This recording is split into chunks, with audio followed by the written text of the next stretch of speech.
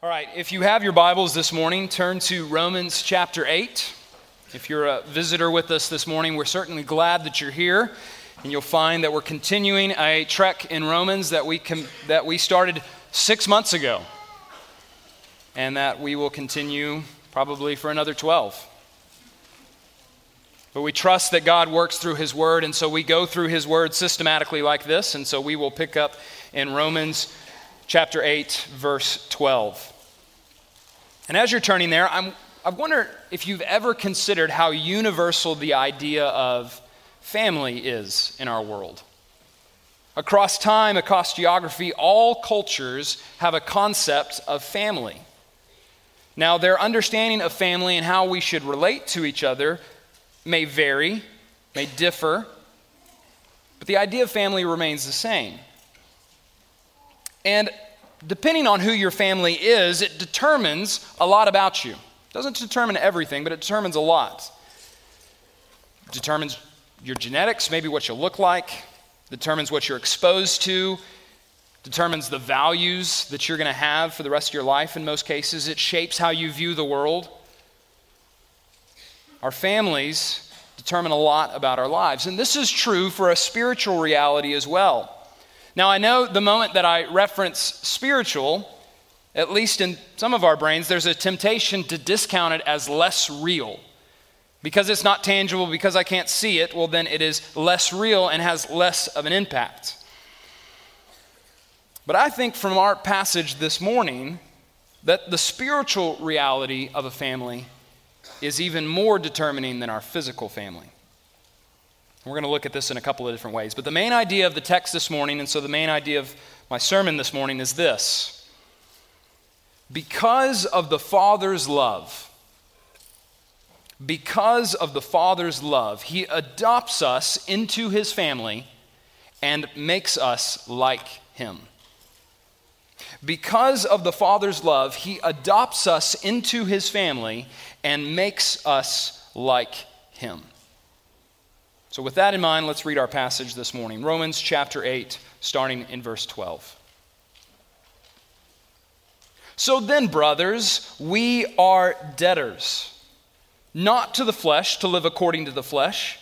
For if you live according to the flesh, you will die. But if by the Spirit you put to death the deeds of the body, you will live. For all who are led by the Spirit of God are sons of God. For you did not receive the spirit of slavery to fall back into fear, but you have received the spirit of adoption as sons, by whom we cry, Abba, Father. The Spirit Himself bears witness with our spirit that we are children of God, and if children, then heirs, heirs of God and fellow heirs with Christ, provided we suffer with Him in order that we may also be glorified with Him. So let's look at those first two verses, verses 12 and 13, considering death by the Spirit. So then, brothers, or brothers and sisters, some of your English translations may have a footnote there that says Paul is all-encompassing here. So then, brothers and sisters, we are debtors. Now, some of you who have taken Financial Peace in University are squirming in your seat right now thinking, I thought I was debt-free. But if you've been following along through our trek through Romans, your mind may be drawn back to Romans chapter 8, verse 1. There is therefore no condemnation for those who are in Christ Jesus. And so the question begins, what does Paul mean when he says that we are debtors? Or maybe you're remembering the song Nailed to the Cross that we sang, which is based off Colossians 2.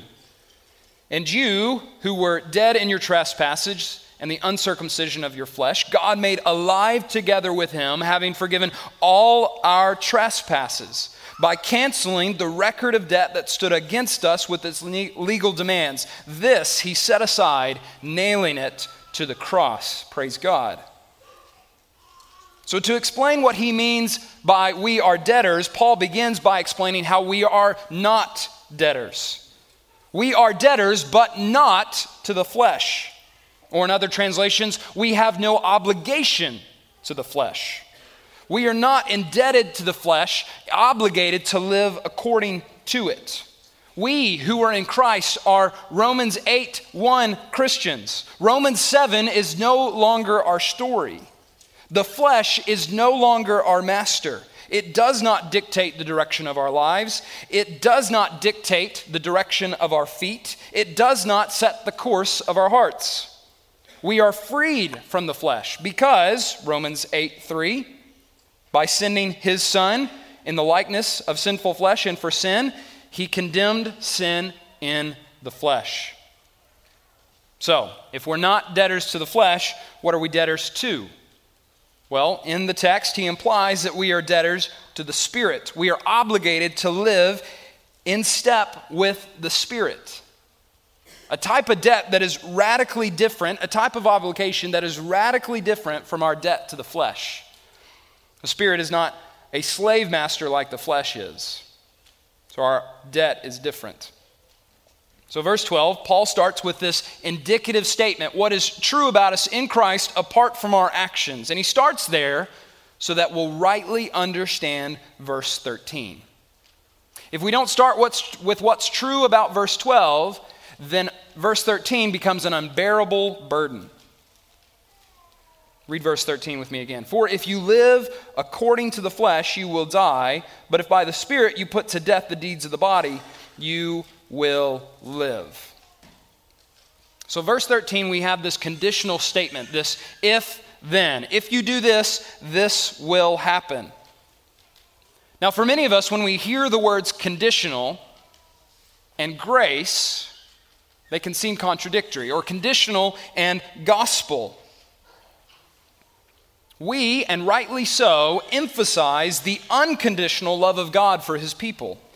The acceptance in the presence of God based on grace and not on merit. The idea that we are saved by grace through faith and that this is not our own doing. These are the refrains of our tongues. These are the choruses of our songs. And these are truths worth proclaiming. But we must be careful not to let the truths that we like undercut the truths that we don't. So bear with me and see how this works out. Verse 13. For if you live according to the flesh, you will die. We've got this clear warning that Paul presents us. And this is what verse 13 is. It's simultaneously a clear warning and a great hope. If you live according to the flesh, you will die. And the word he's using here is not just a physical death, but an ultimate, eternal, end times type of death. A death that is not reversed. What Paul is doing here is he's not serving like the side effects at the end of the medication commercial, where he talks about all the pleasant things you'll enjoy about how, you'll have rejuvenated energy, you won't have any pain in your arm, but, weight gain, weight loss, occasional visits from door-to-door salesmen, occasional death, all of that's possible. Okay, that's not what Paul's doing. He's putting the warning on the front. If you live according to the flesh, you will die. This is an echo of Genesis chapter 2, right? God has created Adam and he gives him the clear command, you may eat of any tree in the garden except for one, for in the day that you eat of it, you will surely die. This is the stakes. And this is the nature of reality because this is the nature of God. God does not deal lightly with sin. God cannot sit idly by while ungodliness reigns. No, God in his holiness and justice condemns sin. He condemns ungodliness and he condemns the flesh.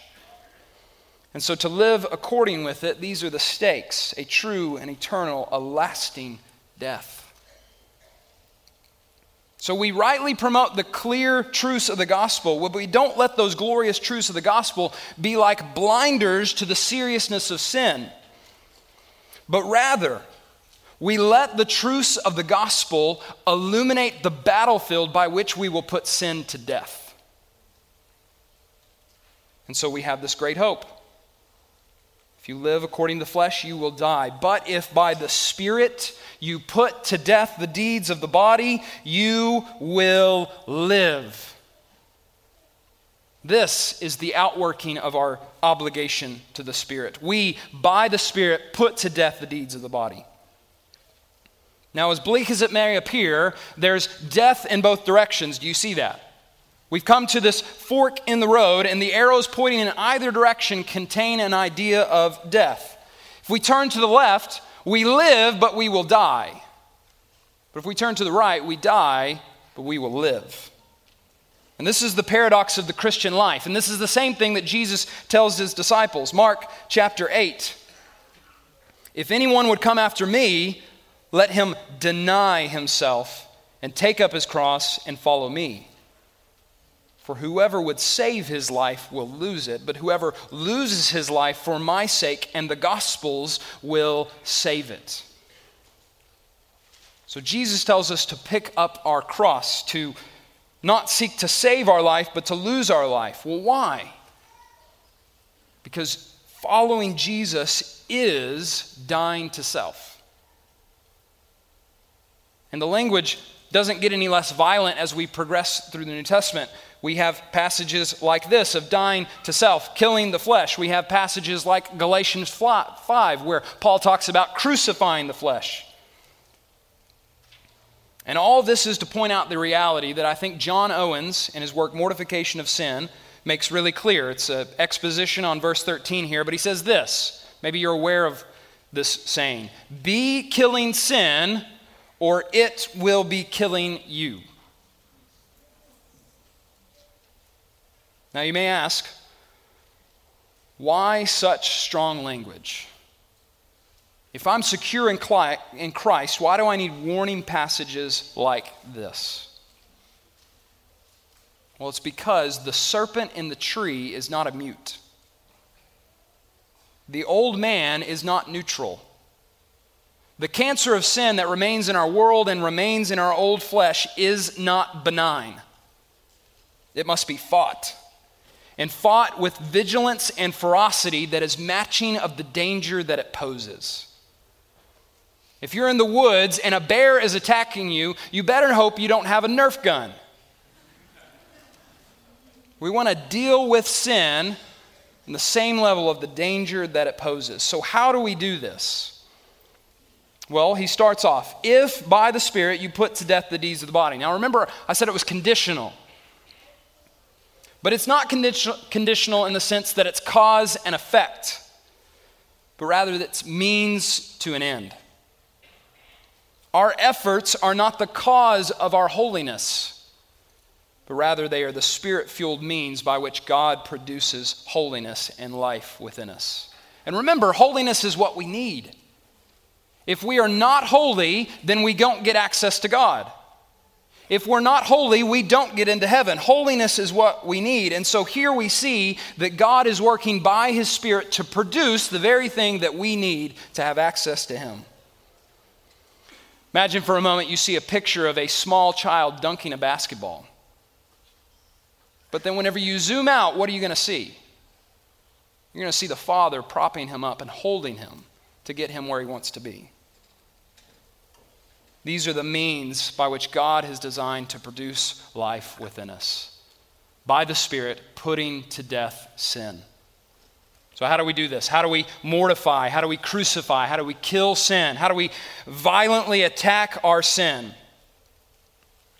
Well, the first way is we use Paul's language here. We set our minds.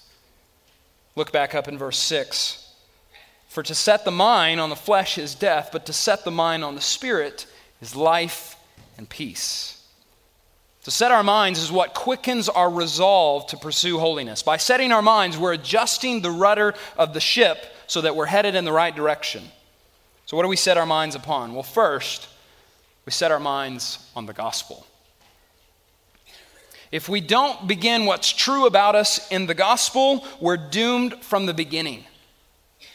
If Paul gives us Romans 8:13 without giving us Romans 8:1 and 2, then we're doomed from the start. But because we have been rescued from the penalty of sin, and we are being saved from the power of sin, one day to be removed from the presence of sin because of Christ Jesus, we can fight sin now. So we dwell on the gospel.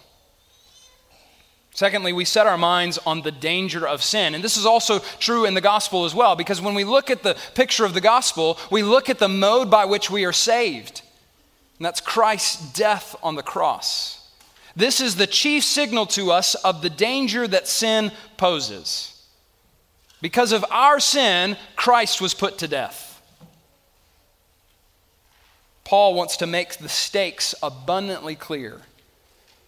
This is a life and death reality. If we are marked by our obedience to the flesh, if we live a life of not turning away from sin, of unrepentance, then we have no assurance that we belong to Christ. We have no assurance that we have the Spirit of God, and we have no assurance that we'll be united with our Father forever.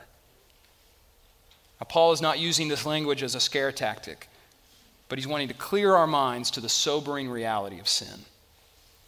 So we dwell on the gospel, we dwell on the danger of sin, and we dwell on eternity.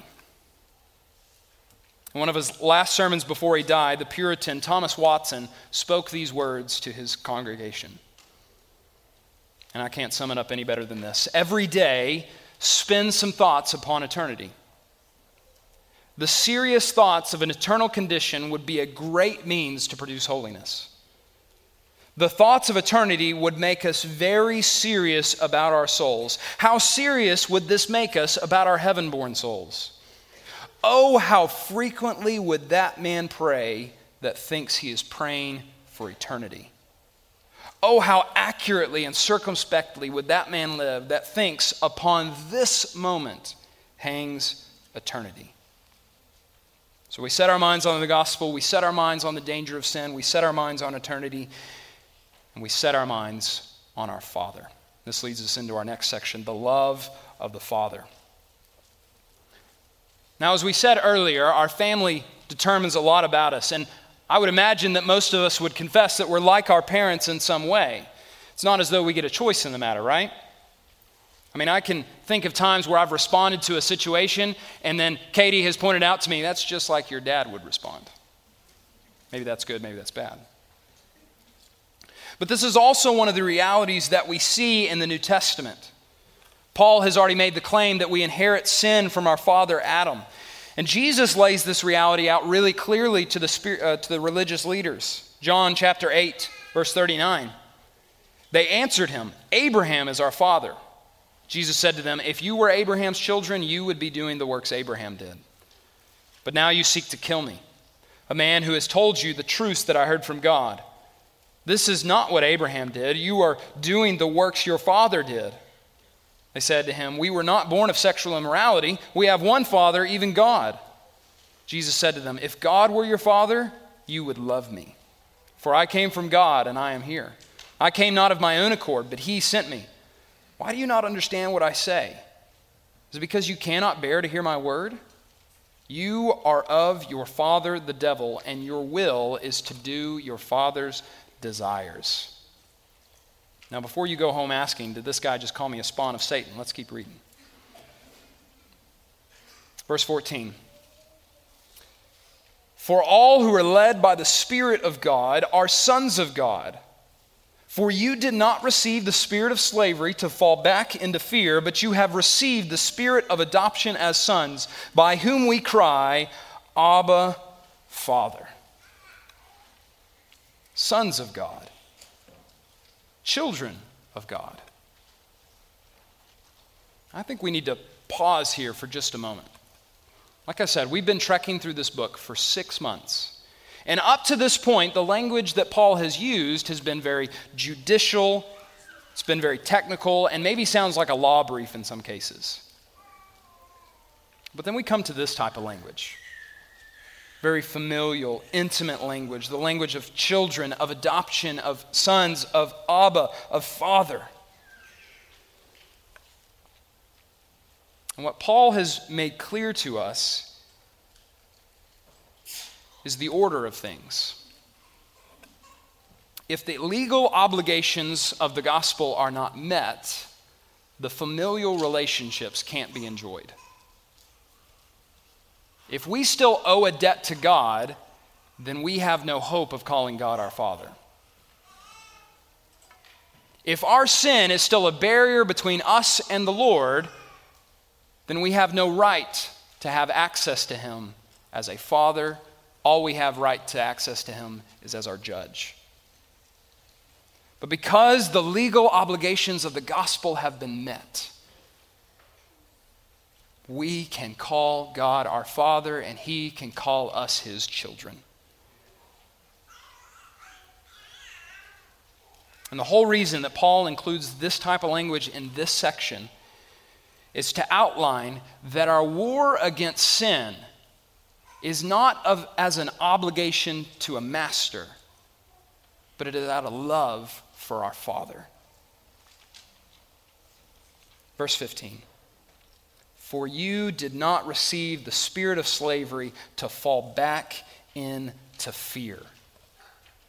We have no fear of retribution, of condemnation for God, because that debt has been settled. But it's not as though God has brought our account to zero to say, you have no debt with me anymore. We have no qualms with each other. We're even. That's not the good news of the gospel. For you did not receive the spirit of slavery to fall back into fear, but you have received the spirit of adoption as sons, by whom we cry, Abba, Father. In the gospel, God forgives our debts, takes our accounts to zero, and then brings us in as his children. John chapter 1 talks about it in this way. But to all who did receive him, who believed in his name, he gave the right to become children of God, who were born not of blood, nor of the will of the flesh, nor of the will of man, but of God. God has adopted us as sons. And in God's kindness, he has orchestrated our world so that we see pictures of this all over the place. Even the family unit is supposed to be a picture of who God is and what he's like. I mean, we see this as true of marriage, but we also see this true when it comes to adoption. We've got a short video of one of our members who is living this out. I am Kayla Voorhees, and I have two precious little kiddos, Liam and Annabelle. They came into my life July 16th, 2017, and were officially adopted November 16th of 2018. When I was, I think, a freshman in college, I was in a communications class, and in those classes you have to do all the different types of speeches. Someone in that class during the persuasive speech time talked about being pro-life and how to be a believer and to be pro-life, it means doing something, not just making a post on Facebook. And so when I was in college and I was in that communications class and I heard that speech, it was just a time where I said, yes, Lord. And I was confident that that would be in my future. I continued to just feel this burden for children that have gone through so much, and for foster kids in particular. I saw in all of my work that there are so many children created in God's image and for his glory who people avoid because they're scared of, for one thing or another, either the abuse that they've suffered or the fear of what accusation could occur, or for their own children. So I just thought I would foster hard-to-place kiddos. Enter Liam and Annabelle. They were no longer going to be able to be in the home that they were in, and they were headed for the shelter. But there was the knowledge on the horizon that they would go to family. And so I took Liam and Annabelle with the complete plan of being utterly poured out and broken for them. I knew that they were going to family. I knew that I would become attached and therefore scarred for life. And I knew it was worth it, because that's what the Lord has done for me. And I'm a grown-up who is forever, eternally attached to the creator of this universe, my Lord and Savior, because he cared for me when I was his enemy. And he gave himself for me when I was not just some kid, but I was absolutely hateful towards him. He died for me.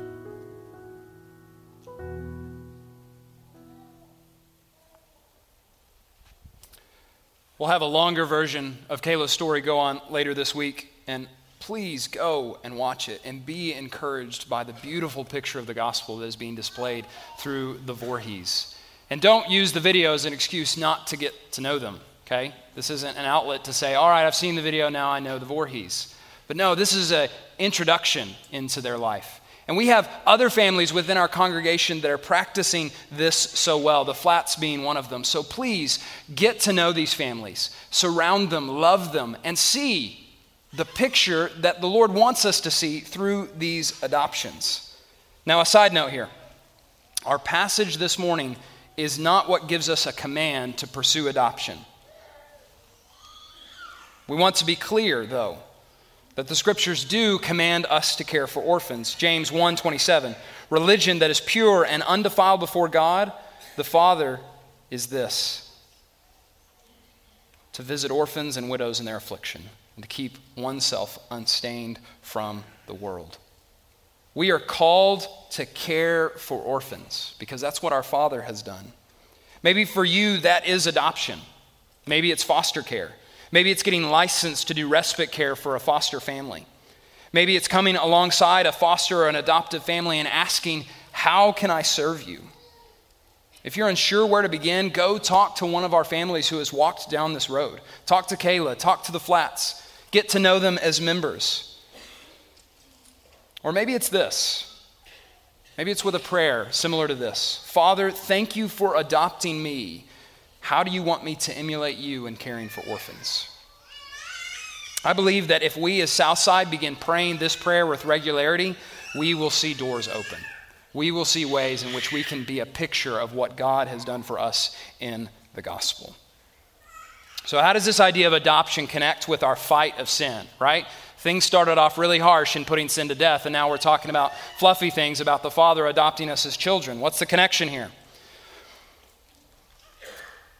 Well, our cruciform life, our life of dying to self, of fighting tooth and nail to not let sin get a foothold, our ever-present struggle against our old man is not motivated by fear, it's motivated by love. See, verse 15, we don't cry, Abba, Father, when we fear retribution. We cry out, Abba, Father, to someone we know who will respond with love, with care, and with protection. J.I. Packer puts it this way: what is a Christian? The question can be answered in many ways, but the richest answer I know is that a Christian is one who has God as Father. As many of you know, Katie and I adopted Graham. And at 5 days old, Graham was surrendered to an orphanage where he spent the next 2 years of his life.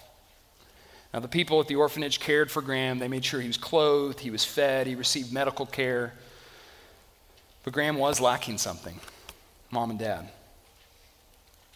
So when we brought Graham home, if he was hurt, if he was angry, if he was scared, he would run away and try to create distance. And it broke our hearts.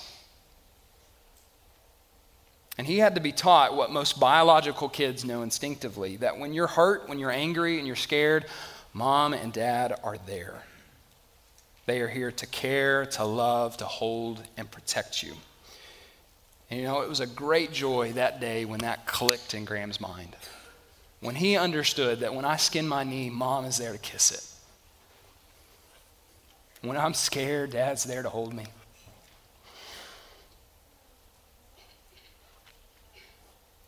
In much the same way, we need to be constantly reminded that our Father is present.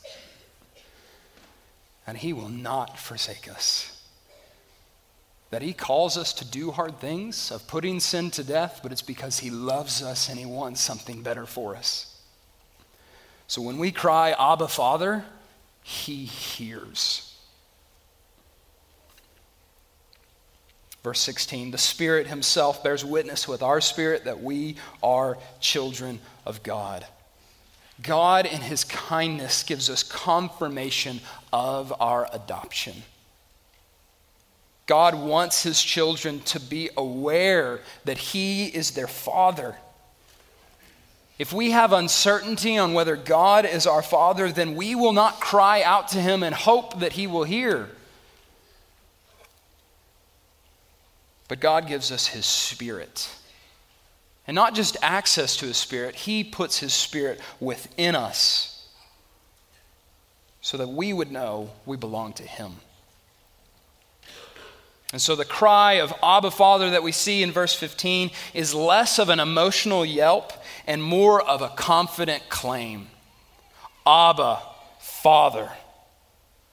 And this type of confidence is given by the Spirit of the Father. Verse 17, and if children, then heirs, heirs of God and fellow heirs with Christ, provided we suffer with him in order that we may also be glorified with him. And in the context, he says, and if children. But notice what he has said about these children, that they are adopted. If adopted children, then heirs. You see what Paul's doing here? He's signaling to us that as an adopted child, we are not second-class citizens in the kingdom of God.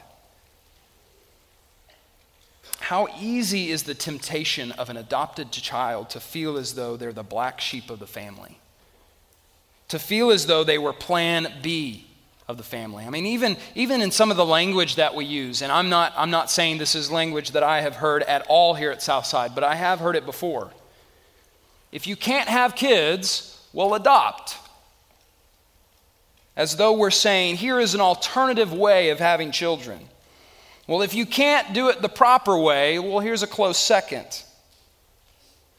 But what Paul is showing us is that in the kingdom of God, apart from his eternal Son, all of his children are adopted. And all of them have the right of an heir. This is God's plan A for his family. Ephesians chapter 1. Blessed be the Father of our Lord Jesus Christ, who has blessed us as his adopted children in Christ with every spiritual blessing in the heavenly places, even as he chose us in him before the foundation of the world, that we should be holy and blameless before him. In love, he predestined us for adoption as sons through Jesus Christ, according to the purpose of his will. Plan A for God's family. Notice this last part. Provided we suffer with him in order that we may also be glorified with him.